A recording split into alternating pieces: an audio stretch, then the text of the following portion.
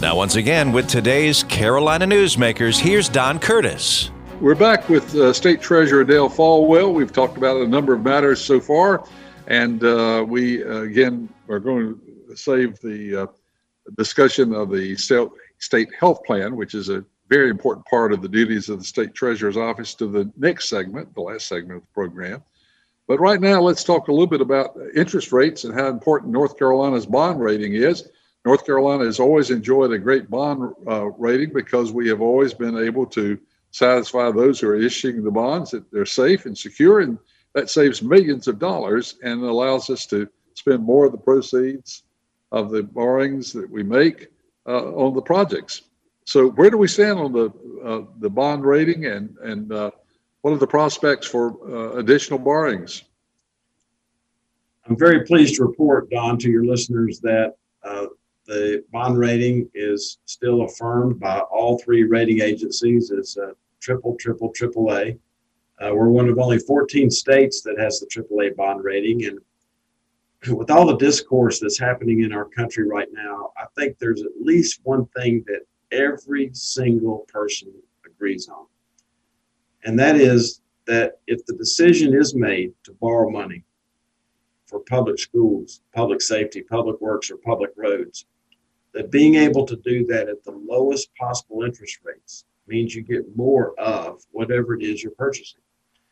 And that's what a AAA bond rating gives you.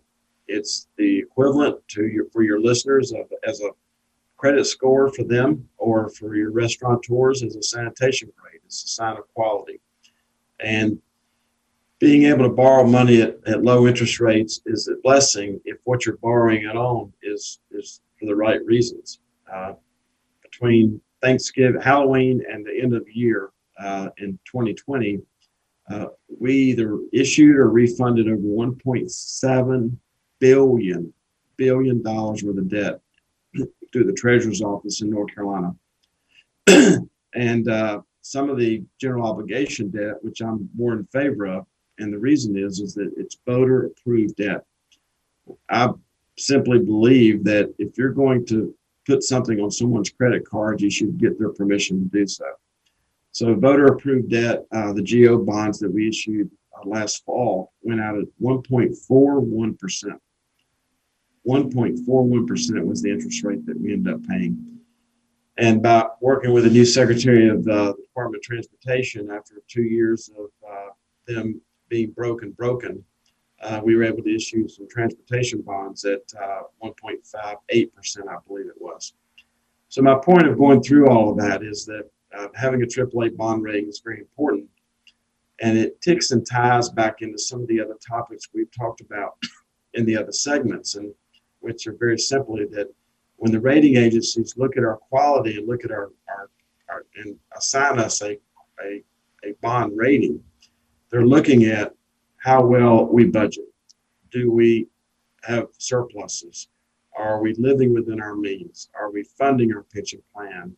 What's our unfunded pension and healthcare liabilities? So these are all the things that so-called get baked into a bond rating that results in us being able to borrow money at very low interest rates. Who buys the bonds? Who do you turn to when you sell these bonds? Who primarily ends up buying them and owning them? Institutions, folks like yourself and other listeners like you. Who are you saying I should be institutionalized? I think people have talked about that for a very long period of time, and I think you're as sharp as you've ever been. So okay. But anyway, my attempt to answer your question is that individual investors, they are typically sold in $5,000 increments, and individual investors who are in a tax bracket such that they want to earn money on a tax-free basis, because when you buy, for example, a North Carolina general obligation bond, there's no federal tax on the income, there's no state tax on the income, and there used to be something that you're very familiar with called the intangibles tax. And back in the day, there would be no intangibles tax either on the bond income. So it's for those types of individuals. But we have a lot of banks who offset their asset liabilities of their bank portfolios with tax-free bonds. So all the above. Well, of course, as you said, that the interest rate is low, but the yield to the considering the tax consequences, the yield to the buyer of the bond is higher than the 1.4 because of the tax consequences, as you pointed out. Do we have borrowing power right now in North Carolina? Are we in shape that if we were to elect to take this opportunity now with the economy needing a little bit of a boost, perhaps, to do some public works projects, infrastructure and so forth? Is this a good time to do that? It's a good time to analyze all the needs that we have across the state. And for your listeners, these are not needs sometimes that they can actually see. We have as much need under the ground as we do on top of the ground. So it's not always, public safety buildings or school buildings or community colleges or university buildings. It's we got a lot of infrastructure under the ground that has needs. One of the 21 major responsibilities and duties as the state treasurer and keeper of the public purse is that I chair the Debt Affordability Commission. And the Debt Affordability Commission, and I think you would join me in wishing that the federal government had a Debt Affordability Commission.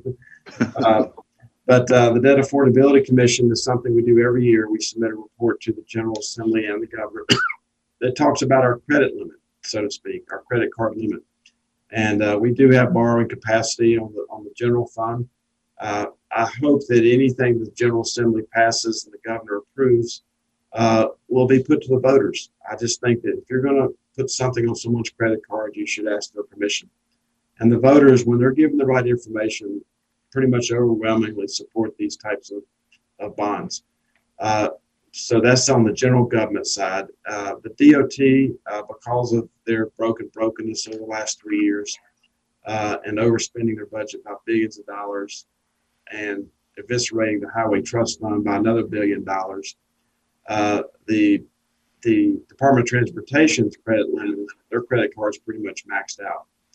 So we're working with OSPM, the fiscal research staff at the legislature, in order to get our debt affordability study done. Now, that report's typically due 2 weeks ago. We're not in the business of being 2 weeks late on something as important as this.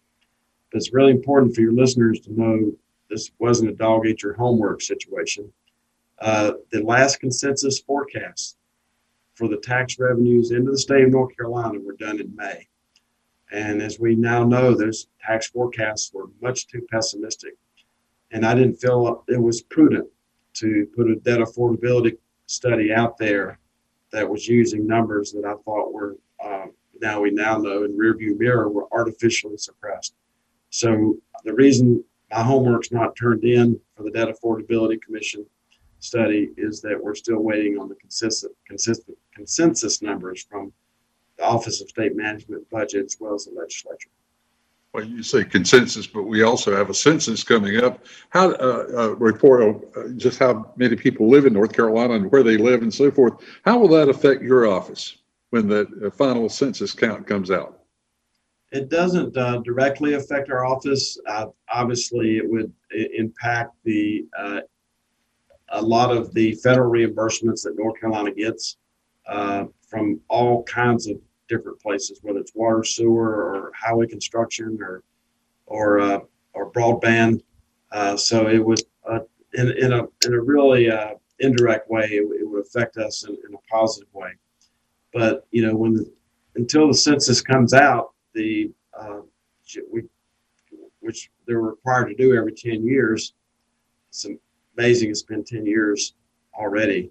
Until that comes out, the General Assembly can't really do redistricting, and that's when we will determine what has been predicted for a couple of years, that North Carolina will receive a 14th congressional district. What is the relationship between your office and the counties and cities when they issue bonds? Great question. We another one of the 21 major duties and responsibilities that I have as the keeper of the public purse and state treasurer is I chair the local government commission. The local government commission was formed after the bankruptcy of Asheville after the Depression. I'm sure you remember that. And that was Treasurer Humor, by the way. I knew him well. Okay. And so the local government commission, if you remember back in the days before Jason was born, when we used to ride mini bikes, a lot of them had lawnmower engines on them, and there's a thing on the carburetor called a governor. And it's not the governor you talk about on your show a lot. That's a noun. This is a mechanism that keeps an engine from over revving.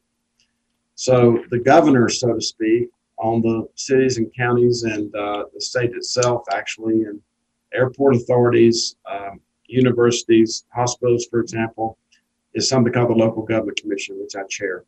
And the Local Government Commission oversees over 1,300 entities. That's 100 counties, 550 cities, and others that come in front of the Local Government Commission to get the thumbs up to issue debt on a tax-free basis. And we have a great partnership and working relationship with Paul Meyer of the League of Municipalities. He was just in my office this morning for an hour at 8 o'clock, and as well as Kevin over at the County Commissioner Association and also the UNC School of Government. So we, along with the Local Government Commission, try to work hand in hand to figure out what's right, get it right, and keep it right, not just on behalf of the state, but on behalf of these counties and cities that you just mentioned. Well, of course, as our citizens well know, state government has to have a balanced budget, and that includes the debt service. And so it is important for all this stuff to be reconciled and brought together. I want to turn very quickly, we've got about 2 minutes left in this segment, to unclaimed cash. That's something that you have. Where does that fund stand right now? There's nearly $900 million at nccash.com. I was doing a radio show with the former Governor Pat McCrory this morning. He had 6 entries there at nccash.com. We just gave $160,000 to a person last year that was a beneficiary of a life insurance policy, and no one ever told her. We just gave $2,500 to the Carolina Panthers, and then they gave that money to a domestic abuse shelter in Charlotte. The domestic abuse shelter had money at NC Cash, and 3 of the 5 reporters who covered the story had money at NC Cash. So another valuable reason to listen to your show, and that is to go to nccash.com. Don't just check your name. If you're married, check your maiden name, check your kid's name, check your parents' names, check your church's name, check your nonprofit's names, check your business's names. There's over 15 million entries at nccash.com, and your chances are much better than playing the lottery, since there are only 10 million citizens. So this, for those who may not know, this is money that does not belong to individuals, but that does belong to individuals, but the people that have the money don't, they either lost an address or have lost contact or so forth. And that web address, one more time? nccash.com.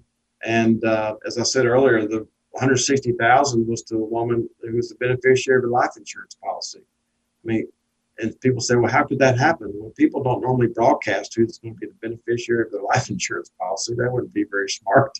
Well, a lot of parents bought life insurance policies for their children when they were born, and the children may not even know they exist. Yeah. So it's the last paycheck, a rent deposit, a dividend check from electric co-op, for just some few of the examples. And of course, we do have some physical items because of the lock boxes that get us cheated to the treasurer's office. Our guest is North Carolina State Treasurer Dale Folwell. We'll be back with one final segment, and we're going to talk about the state health plan when we do that, right here on Carolina Newsmakers. Hi, it's Olivia Munn with my shelter pets, Frankie and Chance. Say hi, guys. When I adopted them, I discovered that they both have incredible personalities. Chance's sole purpose in life is to love and to be loved. Frankie is a little bit of a scoundrel and always entertaining. They're a little bit of a lot of things, but they're all pure love. Adopt pure love at theshelterpetproject.org. Brought to you by the Ad Council, the Humane Society of the United States, and Maddie's Fund.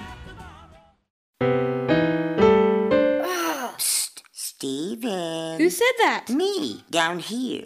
What are you, a yellow booger? I'm a banana slug, Steven. Well, what are you doing in my room? I'm your sense of adventure. Don't you remember me? Don't you know that we miss you? Miss me? Who misses me? You know, all your friends in the forest. The trees, the pond, that little fort that you made out of branches. We all miss you. Mom took me to the forest last year. I'm a slug, Steven. It took me a long time to get here. Oh, I guess that makes sense. The forest is not that far away. Have an adventure today. I'm sure your mom would take you. You're right. I should get out. I want to have fun. Play in puddles, catch frogs, and climb trees. Hey, Mom! Yeah, hon? Steven, what is that in your hand? It's my sense of adventure, Mom. It's telling me we need to get out of the house and have some fun in nature today. Come to the forest where the more adventurous you lives. Check out discovertheforest.org for cool places nearby. Brought to you by the U.S. Forest Service and the Ad Council.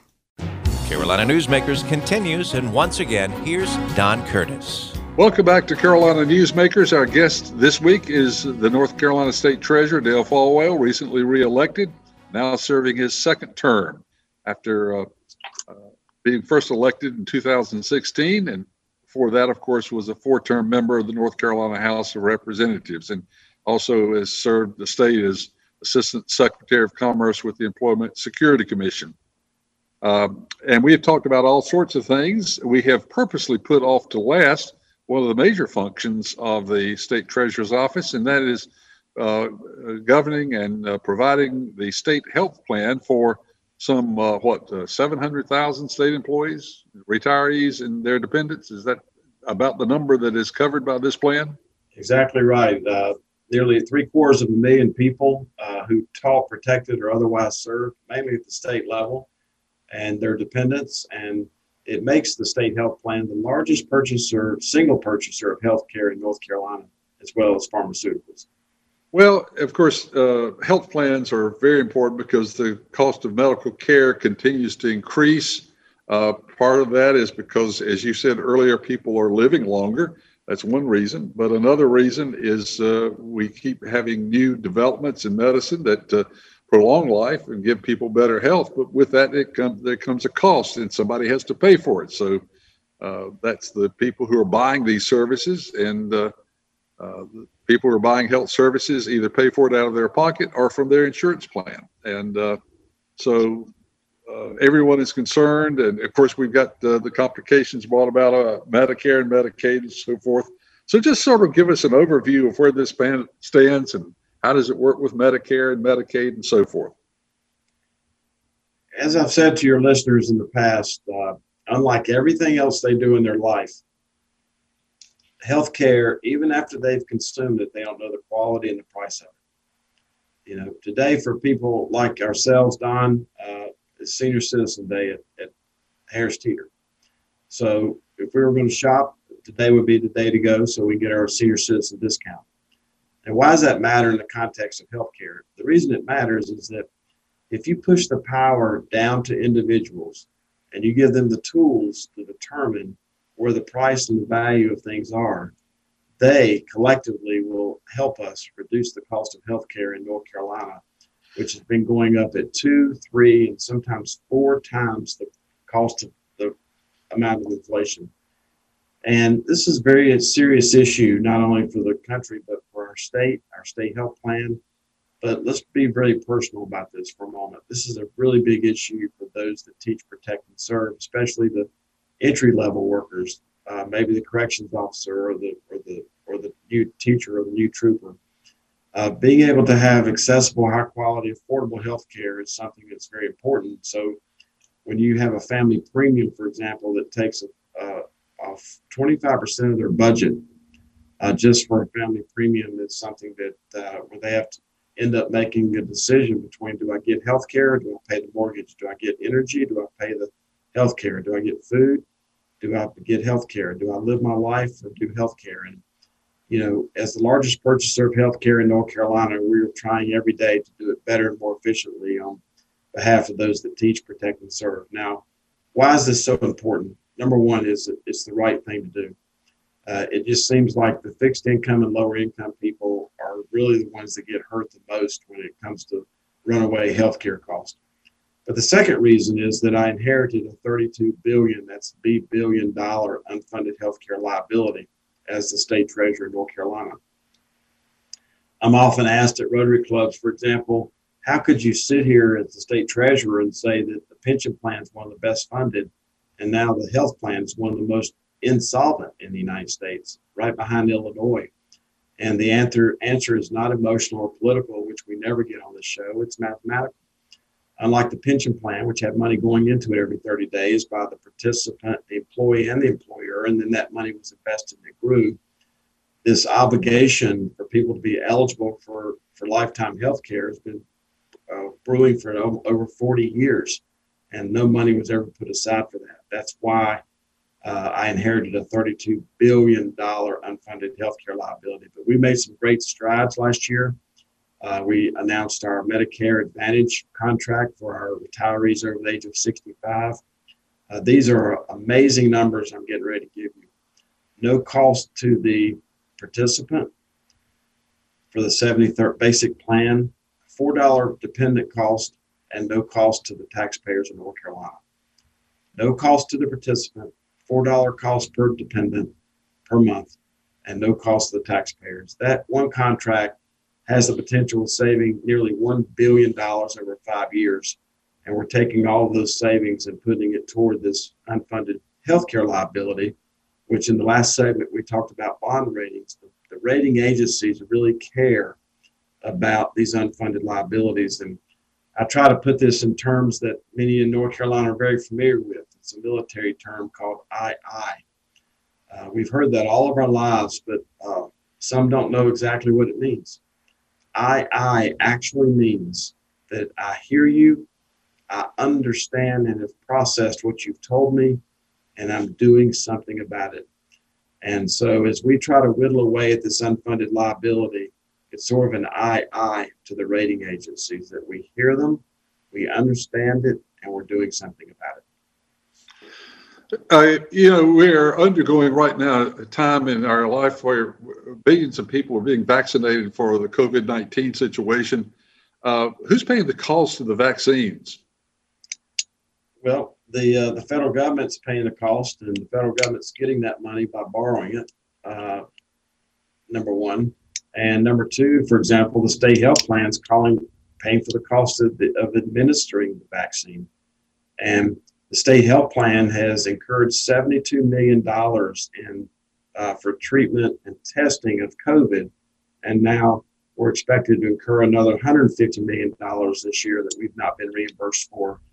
So we're looking at nearly $250 million that the state health plan has expended on behalf of those that teach, protect, and serve. And we're working,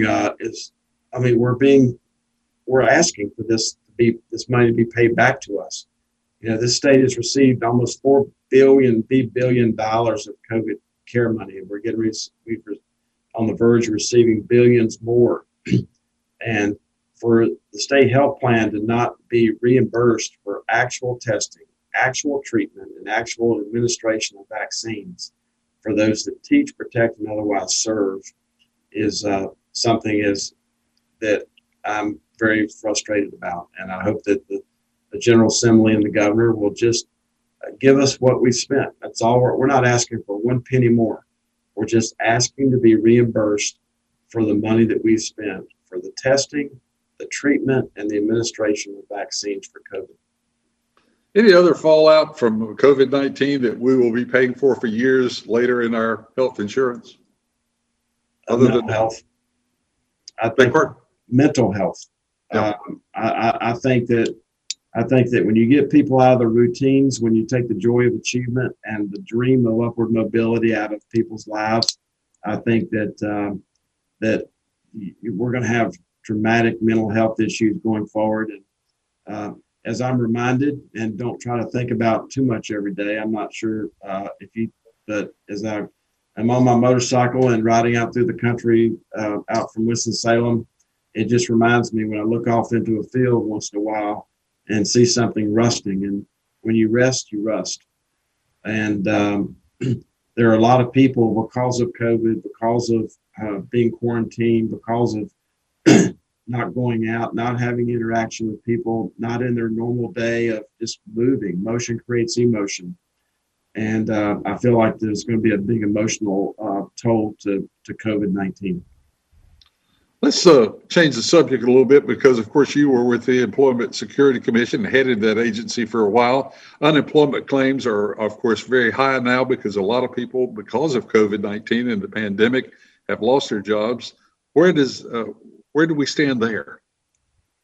I haven't seen the latest numbers, but another good piece of good news and something rating agencies take into account. As you may recall, 8 years ago, I was put in as the Assistant Secretary of Commerce in charge of unemployment. And when that happened, I inherited $2.7 billion, that's $1 billion debt. Now, why does that matter to your listeners? Well, the listeners who are business owners know exactly why it matters. When that debt was outstanding, they were, along with Curtis Media and all the other companies across North Carolina, were paying increased FUTA, federal, and SUTA, state unemployment surcharges on payroll. So let me get this straight for you. That means that we were increasing the cost of hiring people while we were asking you to hire people. It's very perverse. So I'm pleased to report that over 31 months, starting in 2013, that $2.7 billion was paid off, which means all those surcharges went away. $1 billion, which ultimately became a $4 billion surplus a year ago next week, was formed. And that is what is given the unemployment agency the cushion to pay out over $2 billion of unemployment claims for North Carolina. There are a lot of border states around us who have burned through their surpluses and are now back into the negative borrowing in their unemployment systems. And that's going to result in payroll taxes of their communities possibly going up. Another competitive advantage for businesses who are thinking about coming to or expanding in North Carolina and hiring more people. Well, certainly the unemployment benefits mean so much to those who have lost their jobs, and a lot of people have because of COVID-19, and the prospects of many of them returning is going to be a slow recovery, and this is good. So basically, you're saying in North Carolina, we're in fairly good shape to fulfill our obligations. I wouldn't trade places with any other state treasurer as far as the unemployment trust fund, as far as the rainy day fund, as far as the fundedness of the pension plan. There's so many parts about the North Carolina balance sheet that bring our citizens, and especially our corporate citizens, a high degree of confidence, but also certainty about what the tax and financial future looks like going forward. We've got about 45 seconds for you to answer this question. What's at the absolute top of your list of things that you're looking at in the next 30 days? What is heading your agenda? The top of my list is continue to work with rural North Carolina and some of these struggling cities, counties, and water and sewer districts. And we know that, the key to rural North Carolina is to have high quality, accessible, affordable health care, good public schools, good clean water and affordable sewer rates, but also, more importantly, affordable electricity rates. Very important to get those economies back up on their feet. Well, you have left me with plenty of time to thank you very much and remind people to check that NC Cash website to see if the state has any money that actually belongs to you, and also to remind listeners that this program is available on carolinanewsmakers.com if you'd like to hear a repeat of the broadcast, or if you're listening to the 30-minute version of the program, you can hear the other two segments that you missed. There are 4 segments total, and some of the stations, of course, carry only 2 of the segments. carolinanewsmakers.com is the web address, and you can go there and hear the entire broadcast or share it with a friend. The program has been produced by Jason Cog, and he'll have another guest for us again next week, right here on the same group of stations. Have a good week, everybody. Carolina Newsmakers is a production of NCN and is heard each week on a network of North Carolina's leading radio stations. To hear a repeat of this broadcast, go to carolinanewsmakers.com. Carolina Newsmakers is produced by Jason Kong. Network engineer is Alan Sherrill. I'm Scott Fitzgerald, inviting you to join us again next week, same time, for Carolina Newsmakers.